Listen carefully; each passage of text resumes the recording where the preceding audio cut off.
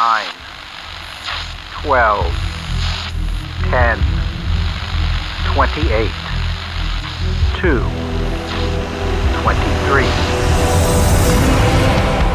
This is Deep State Radio, coming to you direct from our super-secret studio in the third sub-basement of the Ministry of Snark in Washington, D.C., and from other undisclosed locations across America and around the world.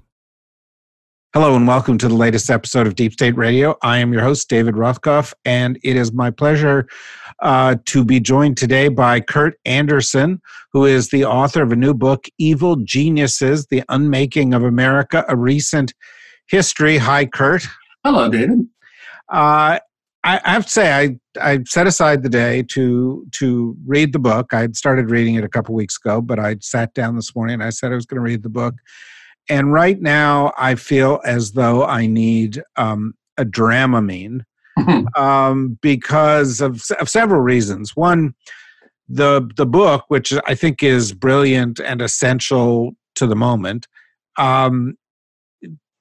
largely, although it covers all of American history, takes us through a history of the past 40, 50 years. Mm-hmm. You and I are roughly the same age, so kind of roughly our adulthood, where we saw America go from a country, as you describe it, that had a real appreciation for what was new, to a country that started consuming itself, and did so as a consequence of initiatives by folks on the right and by folks who were just greedy that seemed to be working pretty well even now that we know what they were up to. And that is, to me, in some respects, that's the most troubling aspect of the book, because I sort of get to the end of it and I think, oh, well, gee, Donald Trump is as bad as this could get, but if we move forward back to sort of the Democratic Party policies of Obama and Clinton, that's not the exit from all of this. And it was also made me want to take Dramamine because for the past couple of years I've been thinking I want to write a book like this, and now I can't because you did, and it's great. Well, so it's nice of you to say that, David. And so often, I guarantee you, regularly as I was writing it over the last few years and reading you in various places, including Twitter, I thought I had some that you were. One of us was channeling the other, and I felt as though we had some congruence of experience, of change of heart, of red pilling, as they say, ourselves, and waking up to what the hell was going on back in the 80s and 90s. Yeah, and although I have to give you credit throughout that period, because as a writer and doing what you did at SPY and doing what you've done at New York and in other places, you commented on this stuff with some degree of acuity. I feel, like I got caught up in the middle of this thing. I was in the Clinton administration. We thought we were doing the right thing at the time, and I look back on it now, and I don't know what color the pill we took was. Mm-hmm. But we were just carrying this narrative forward.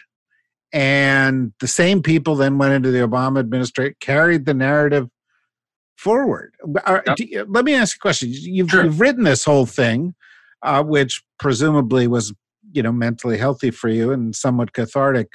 When you got to the end of it, are you optimistic? Well, I'll tell you, optimism in the binary of, I don't subscribe to the binary of pessimism and optimism. I am kind of hardwired so far in my life and in American history to be sort of 51% optimistic. Talk to me on November 4th, and I'll tell you where that number has dropped to from 51% or raised. I feel, unlike my last book, Fantasyland, which was about the sort of history of magical thinking and Americans' weakness for entertaining falsehoods and delusions of various kinds, which isn't really fixable. That got out of control and was exploited by the right, among others. I don't think that's fixable. It's stoppable, it's slowable, maybe, but it's not fixable. This is fixable in a democracy.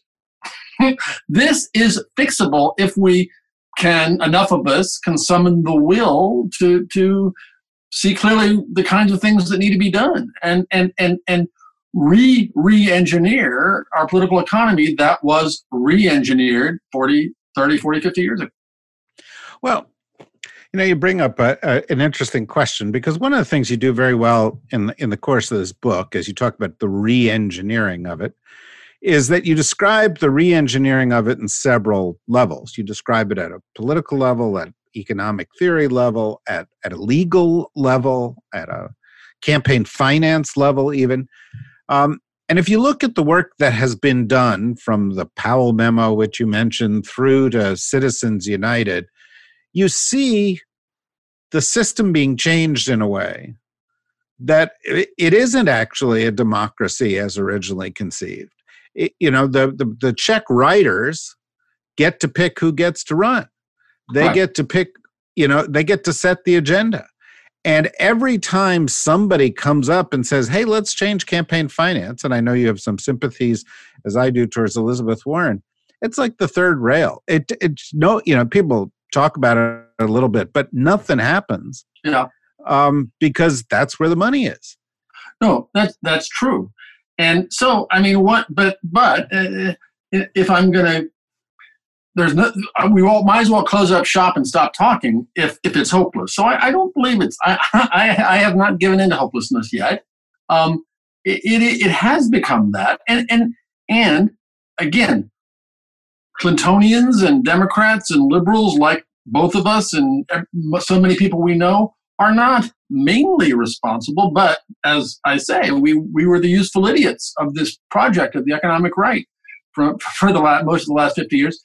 And if enough of us, at least, can see what the problem is and see where we've gone and see that there's no way out, getting back even to Joe Biden's nostalgic, oh, it was so much greater in the 70s. Well, in a lot of ways, it was. So forget going beyond 1976, when the United States had the maximum economic equality probably in its history. But I do think we could get there without, far short of radical changes. Now, the corruption of the political system and the true oligarchy that has been created in the last few decades is a problem. It really is. And given the Supreme Court's, given Citizens United and the Supreme Court's general openness to basically making campaign finance reform of a significant kind impossible, unconstitutional. Well, and as we know, constitutional amendments are tough. But yeah, it's a tough game. But I don't think it's an impossible one. If I saw it again, going back and seeing how this happened in the 70s and 80s, I thought, wow. I didn't begin thinking, well, let's see what they did and we can do it in reverse. But one of the hopeful things I came away with looking at this history was that it's if you keep your eye on the prize and are willing to play a long game and have a few billionaires to support that long game, you can do it. And that's, of course, part of the problem is that there are the George Soroses of the world, that is to say, billionaires of the left. But, they are not in it to make their own power and wealth greater. Whereas the people on the right, the billionaires, the politicized billionaires on the right, are there exactly for that purpose. Charles Koch may say, yes, I believe in libertarianism, and I guess he does. But it also, by pushing his political agenda, it has made him, go from a small multi-billionaire to a massive mega billionaire. So they have that going for them, the incentive of increasing their wealth and power, whereas billionaires on the left have to be, as it were, class traders in order to finance the kind of long game that the right so successfully pursued and that I chronicle in this book. What do you think as you look back, and the book goes back to the early history of the United States, and it talks about some of the aspirational aspects of the U.S. and even the evolution of sort of the ideas of the role that industry plays and so forth, which I thought was kind of interesting, the reference to Eli Whitney and so forth. But at some point, things go off the rails. And you talk about it sort of in the 70s. Some people might say Goldwater played a role in this. Some people might say the downfall of Nixon played a role in it. There's a narrative that fits in your book, although it's not one that's central to it, where Roger Ailes and a bunch of people go around in at the time of Nixon and say there's no right-wing counterbalance to this left-wing media. We've got to go and do that. And then they go and, under Reagan, Roy Cohn connects, Rupert Murdoch to Reagan, and they get rid of the fairness doctrine. And, we end up with Fox News later on. So that's another thread of that. What do you see as kind of the origin story, the key turning point of this particular dark chapter? Well, I think, as you know, I think that there was this hangover after the late 60s, and the late 60s in every meaningful sense extended into the early 70s. But there was a kind of hangover and exhaustion that was one thing that gave room and opportunity to the right, to the economic right, to pursue this project. So I think that's a big part of it. I do think also that there was, because liberals, broadly construed, were in charge of the economy, the norms, the consensus about how the economy should run, and fairness, and the culture to boot, and the news media since the New Deal, that there was a maybe cyclical exhaustion if we believe in historical cycles, and a kind of complacency about this is the way it is. It's going to be this way forever, and we have a good, aggressive antitrust policy, and we have, we'll lower tax rates a little, but there's still, it's a progressive tax code. All the rest, we have minimum wage, we have all of the things that most of which came out of the New Deal of the 1930s, and these aren't going to go away. And now we have Environmental Protection Agency, and we have this government, and everybody agrees, and we may disagree at the margins. So there was a complacency along with this post-60s exhaustion that I think, gave these evil geniuses the opening to do this. Also, as I write about, in circa 1970, all the talk of socialist revolution in the air, they got a little hysterical and really thought there was going to be a socialist revolution maybe, and that free enterprise would be out the door and they'd be expropriated and God knows what else. So they had that motivation as well. It wasn't just a cool, opportunistic time where they could take Milton Friedman and his nostrums and rejigger all the norms. They were also motivated by being scared. So that was the turning point. To me, the late 60s into the 70s was the turning point that, for all of those reasons and more, allowed for this to happen. I think, I come at this stuff from a sort of a foreign policy perspective more of the time. And so one of the things that I was thinking about as I was reading that was the place that, socialism was failing in the 70s was Europe. It wasn't here. Correct. And, in particular, the struggles the UK was going through that ultimately gave birth to Thatcher, who in part helped Reagan become Reagan, was part of this. Now, to me, it's interesting as I look at that, because, all of Europe was in this kind of socialist morass back then. And we went off with Anglo-American capitalism going berserk. And here we are, 50 years later, 40 years later.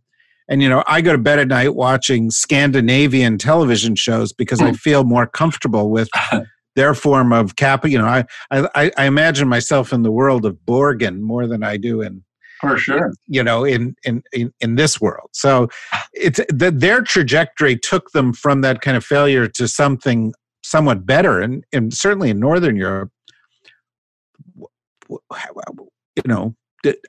the evil geniuses just too evil or too much of geniuses for us to? I think they were too evil and too greedy. And the combination of again, I don't posit that it's quite a conspiracy of 7 guys in a dark room in Lower Manhattan, but a lot closer to that than I ever imagined. I am not a believer in conspiracy theories, which in fact I think led me not to sort of see the plain truth of there was some coordination here. And part of that coordination was, in addition to the zealots, it was the rich, the billionaires, this whole group of billionaires, not just the Kochs, but several other important ones who financed this political project to change public sentiment, change the sentiment of this chattering class. All those things didn't exist in that way in the rest of the rich world. So and you look at for whatever set of reasons it happened differently here, and we became an American exceptionalism yet again took this horrible, peculiar turn and got this new meaning. As Europe, as socialist or social democratic Europe, sort of liberalized in the European sense and recommitted themselves to free markets, they didn't go crazy. They understood, as people have said about the Nordic systems, for instance, that to afford their socialism, they needed a thriving free market economy, and to have their thriving free market economies, they needed socialism or social democracy. Let's not get hung up on what we call any of those systems. But whereas here in the United States, this kind of binary, simple-minded evolution of our our legitimate anti-communist fervor of the 1950s was reborn as this really dopey idea about the free markets, that the government, as though they are creations of nature rather than creations of society and government and decades and centuries of negotiation and struggle. So we did it stupidly and badly, not because we're stupid and bad necessarily, but because it was the project of this group of people and kept at it and went overboard. Why are our evil geniuses, are they greedier? I don't know. Of course, it was also the United States. So during the 70s and 80s, we were still, it was still a Pax Americana or choose your less charitable phrase, but we were still in charge of the Anglo-American end of history free market democracy. So who was going to stop us? Where were going to be the countervailing theories of where our economy should go? So we just went pedal to the metal and never stopped. And that's one thing to say, but again, I was surprised to do the research and see the United States compared to Western and especially Northern Europe, and how the last 30 or 40 years, in terms of all those trend lines of productivity and economic growth and median income, they are so different than us now. They are more different from us than they were then. Yes, inequality has increased in almost all of those countries by 1%. It's by a little bit, because they have reasonable governments and reasonable social contracts that mitigate against that. Again, it's not miraculous. It's not, well, it just worked there and it didn't happen here. It's as a result of hundreds of norms and government decisions and tax codes and regulations and all the rest, that we are where we are and they aren't. One of the things I really like about the book is that it it looks a bit at the cultural roots of all of this, and you talk about, I mean, people should buy the book and they should read it to find out to the degree to which you blame Happy Days for where we are today. But I'm overstating that. But just listening to you now, and the TV show, not the Brecht play. Yeah, right. But I wonder to what extent, we picked the wrong national myths, because we have this, it's the root of, the America's image of itself is on the frontier, pursuing manifest destiny, living or die, dying. Only the strong survive. And the result is that you end up, and you talk about this in the book too. You end up with people in audiences cheering Gordon Gekko, saying, greed is good. Mm-hmm. And people listening to it, liberals listening to it and saying, well, maybe there's something to all of that. And it lets us down. Whereas particularly in those Scandinavian societies, particularly when you were able to crush the sort of bad mythology of German influence post-war, there is a sort of sense that we're all in this together. We have to survive together. It is much more of a communal orientation. And by the way, it ends up with a better kind of capitalism. I wrote a book once called Power Inc., and I was looking at the rise of corporate power. And one of the things that struck me was during the 2008, 2009 financial crisis, for example, we had there were two auto companies in the world that were going to go bankrupt. One, General Motors, the other, Saab. In the case of General Motors, we had to intervene because if it went under, 1 million people would be out of work. In the case of Saab, because there was a social safety net, they allowed it to fail. So which country is more capitalist? The one that allowed the market to do its thing, or the one that had to intervene because the results would be too? No, and to that point, I mean, I've thought for a long time that an important argument in the American context for universal health care is, my God, we're all about labor flexibility. You can quit a job, you can start a business. All of those things are what works against that? Well, the crazy Rube Goldberg system that we have for healthcare, where it's attached to a job, and where, well, how can I afford to start a business and pay for healthcare for all my employees? It's nuts, and so it's that is a perfect case where it has been, universal healthcare has been demonized as some socialist thing. Well, it would serve the vision of a robust capitalism in that sense to no end. Yeah, to no end, and I think another sort of subtext of this development was the early part of the 19th century. We started to recognize corporate rights as being equivalent to, and in some cases greater than, human rights. And in fact, the 14th Amendment of the Constitution, which was written to guarantee equal protection under the law, has been used more in legal cases to defend and assert the rights of companies than of people. And I think that's another subtext of this period in the book, that corporate interests prevail over human interests. Am I reading that right? No, I think that's correct. Although, of course, in the end of the turn of the 19th to 20th century is also when we, America, invented the idea of antitrust, the idea that corporations could be too big to have the kind of capitalism we wanted, and beyond that, to have too much political power and the rest. And of course, ironically, we invented it. We finally, in the late 20th century, convinced all your socialist morass European countries to say, no, go have this robust free market. And here's our playbook.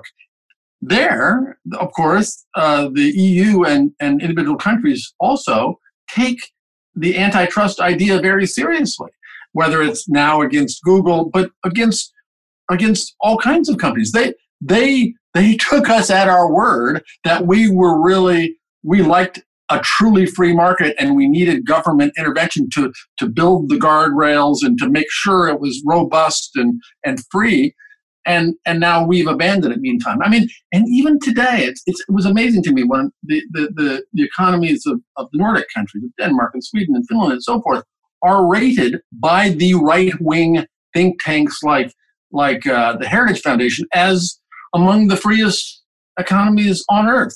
So this idea that, no, we can't do that socialist thing that Denmark does is ridiculous, and the people of some good faith on the right will admit that, even though none of the politicians will.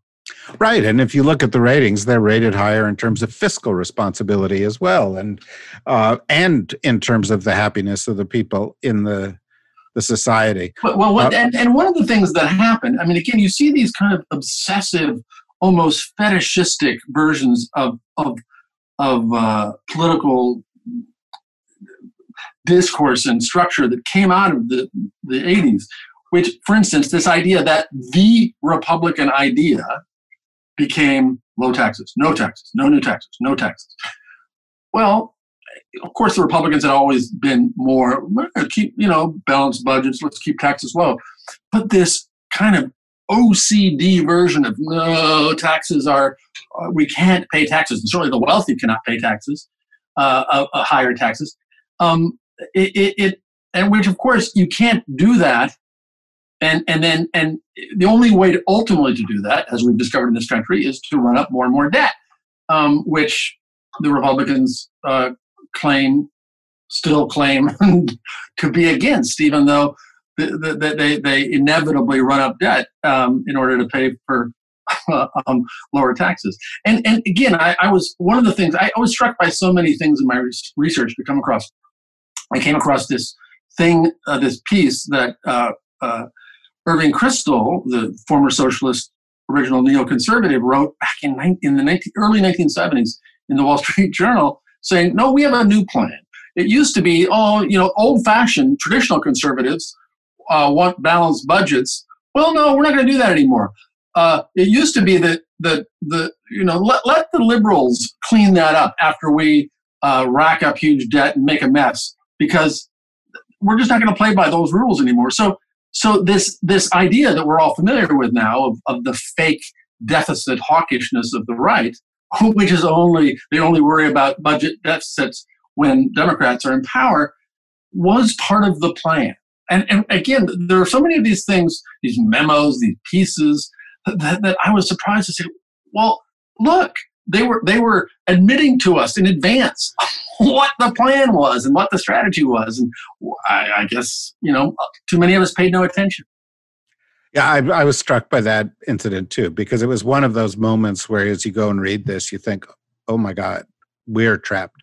There is this evil genius quality to this whole thing, where, as has happened under Trump, under Bush, under the other Bush, under Reagan, they run up deficits, and then Clinton, Obama, and whomever comes next ends up having to clean up the mess, and therefore can't get anything done, right, and therefore is not spreading around the goodies, and therefore doesn't get reelected, and then they come back and do their thing again.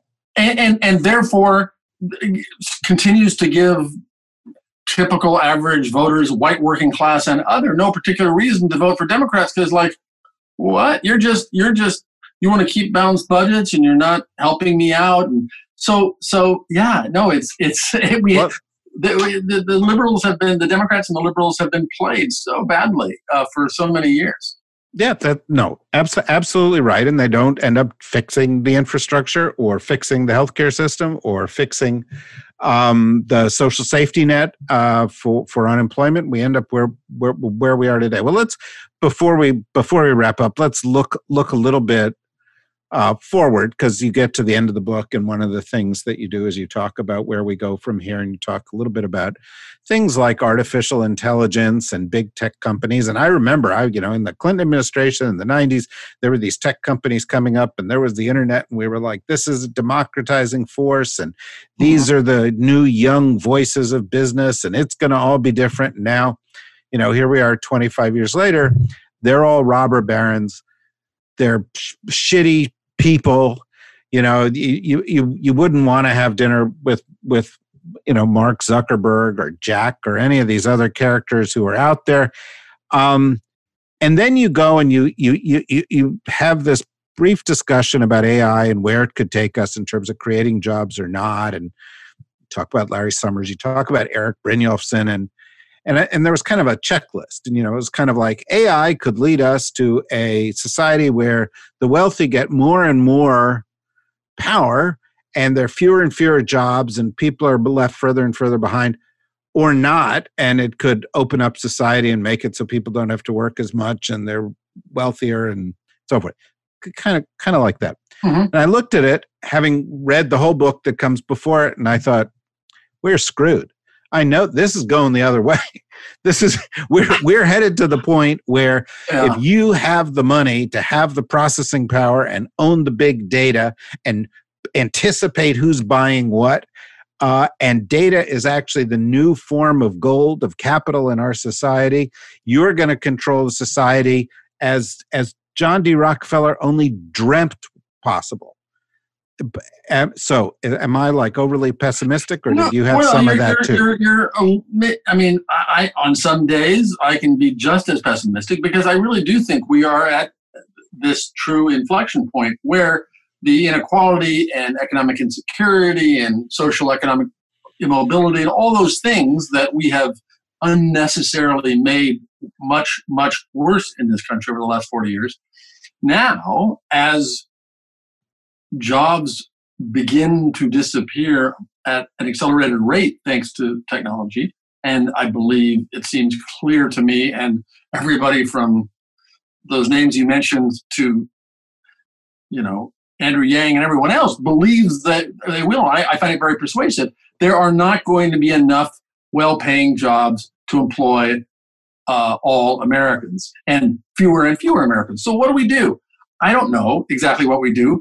But I do know that if we don't fix our norms, our political economy, our understanding of shared wealth, the whole bit, in a New Deal sized way, we're headed for a much worse time, thanks to AI, thanks to there not being enough jobs. I mean, at least Mark Zuckerberg, as awful as he is in so many ways, at least he and others of his ilk out there have said that they support the idea of something like universal basic income, because they can be full of self-delusion and dissembling and all that. But in that instance, he and they understand that, wait, we see what AI is doing. We see these extraordinary leaps that the technology is taking every week, every year. There aren't going to be enough jobs. The machines are going to do all the work. What then? So They at least get that, or they give lip service to that, or they do get it, that the old industrial revolution thing that happened in 1800 and then again in 1900 and then 1950, where agriculture ends, but then everybody gets these other kinds of jobs. Manufacturing ends, but then everybody gets these other kinds of jobs. These previous industrial revolutions worked out. This time seems different. We are entering a new industrial economic era where that's just not going to be the case. So what then? The wealth will still exist, but how do we as a society divvy it up? That's the problem. And so if we ain't seen nothing yet, I mean, in terms of inequality and the left behinds and all of the rest, it's just going to get worse unless we make this paradigm shift along, let's say, Elizabeth Warren-esque lines as the beginning. Well, I have to say, I did read the book, and you're right, as you said at the beginning, we are kind of kindred spirits and all this. And I thought, what a great manifesto for the Elizabeth Warren presidency. But of course, then I came back to reality. The advantage that I was struck by in the case of Elizabeth Warren was she was talking about transformational change, and what you look at when you look at this history is that when we went into the Industrial Revolution, several big transformational ways of thinking about economics emerged. Some associated with capitalism, Marxism and communism rose up in that period. In this century, we had the New Deal, and then you had the sort of emergence of kind of sort of modern socialism at the same time as all of this, and we've had this kind of this period that you describe so well in the book. The conclusion I got to at the end, I have two sort of big conclusions. One is we need big transformational thinking now to deal with these new realities. And having read your book and seeing sort of how all the escape routes are blocked, or many of them are blocked, I admit I came towards the end wondering, I don't know if the United States is going to get to be the ones that determines where all this goes. There are other economies that are growing faster. There are others that work better. You talk about that to some extent. And I just wonder if the next phase of world history ends up being transformational thinking from someplace else. It could be. I mean, I have looked at deep ancient history, and I wrote about this in Fantasyland. I was surprised when I was saying, okay, I know the last few hundred years. Let me look farther back. The great Athenian age the golden age of ancient Greece, that only lasted a couple hundred years, and it was magical thinking craziness before and after. So who's to say that we aren't at the end of our run? I'm not running for anything, so I don't have to say the best is yet to come. Now, I feel that we're not out of chances yet, but we're at the last chance. I really do think if not, well, certainly this fall, but beyond that, I think this decade is kind of the chance for the United States to either redeem itself in some fashion or become a giant, lumbering, pathetic Argentina of the 21st century. Well, that's the kind of cheery outlook that we hope we'd end up here. There are ways we can avoid it. We can avoid it. I agree with you. The young people give me hope. Well, I agree with you, and they do to some extent to me as well. But you're right. We are kind of at America's last chance. Thank you very much for writing this book, which I think is a terrific book. And I very much hope that all of the folks who are out there who listen to this podcast will go and will buy this book and will read it and will think about it, because it is about the issues you should be thinking about right now. And it places them in context and it analyzes them with real subtlety and wisdom. And compassion also, I would add. And I think that's all important as we tackle these things. So thank you, Kurt, for joining us. And thanks to all of you out there for joining us. Please come back again soon. And if you want to know more of what we're doing, go to the dsrnetwork.com. See our podcasts, become a member. It'll help us do more great conversations like this one. Thanks very much.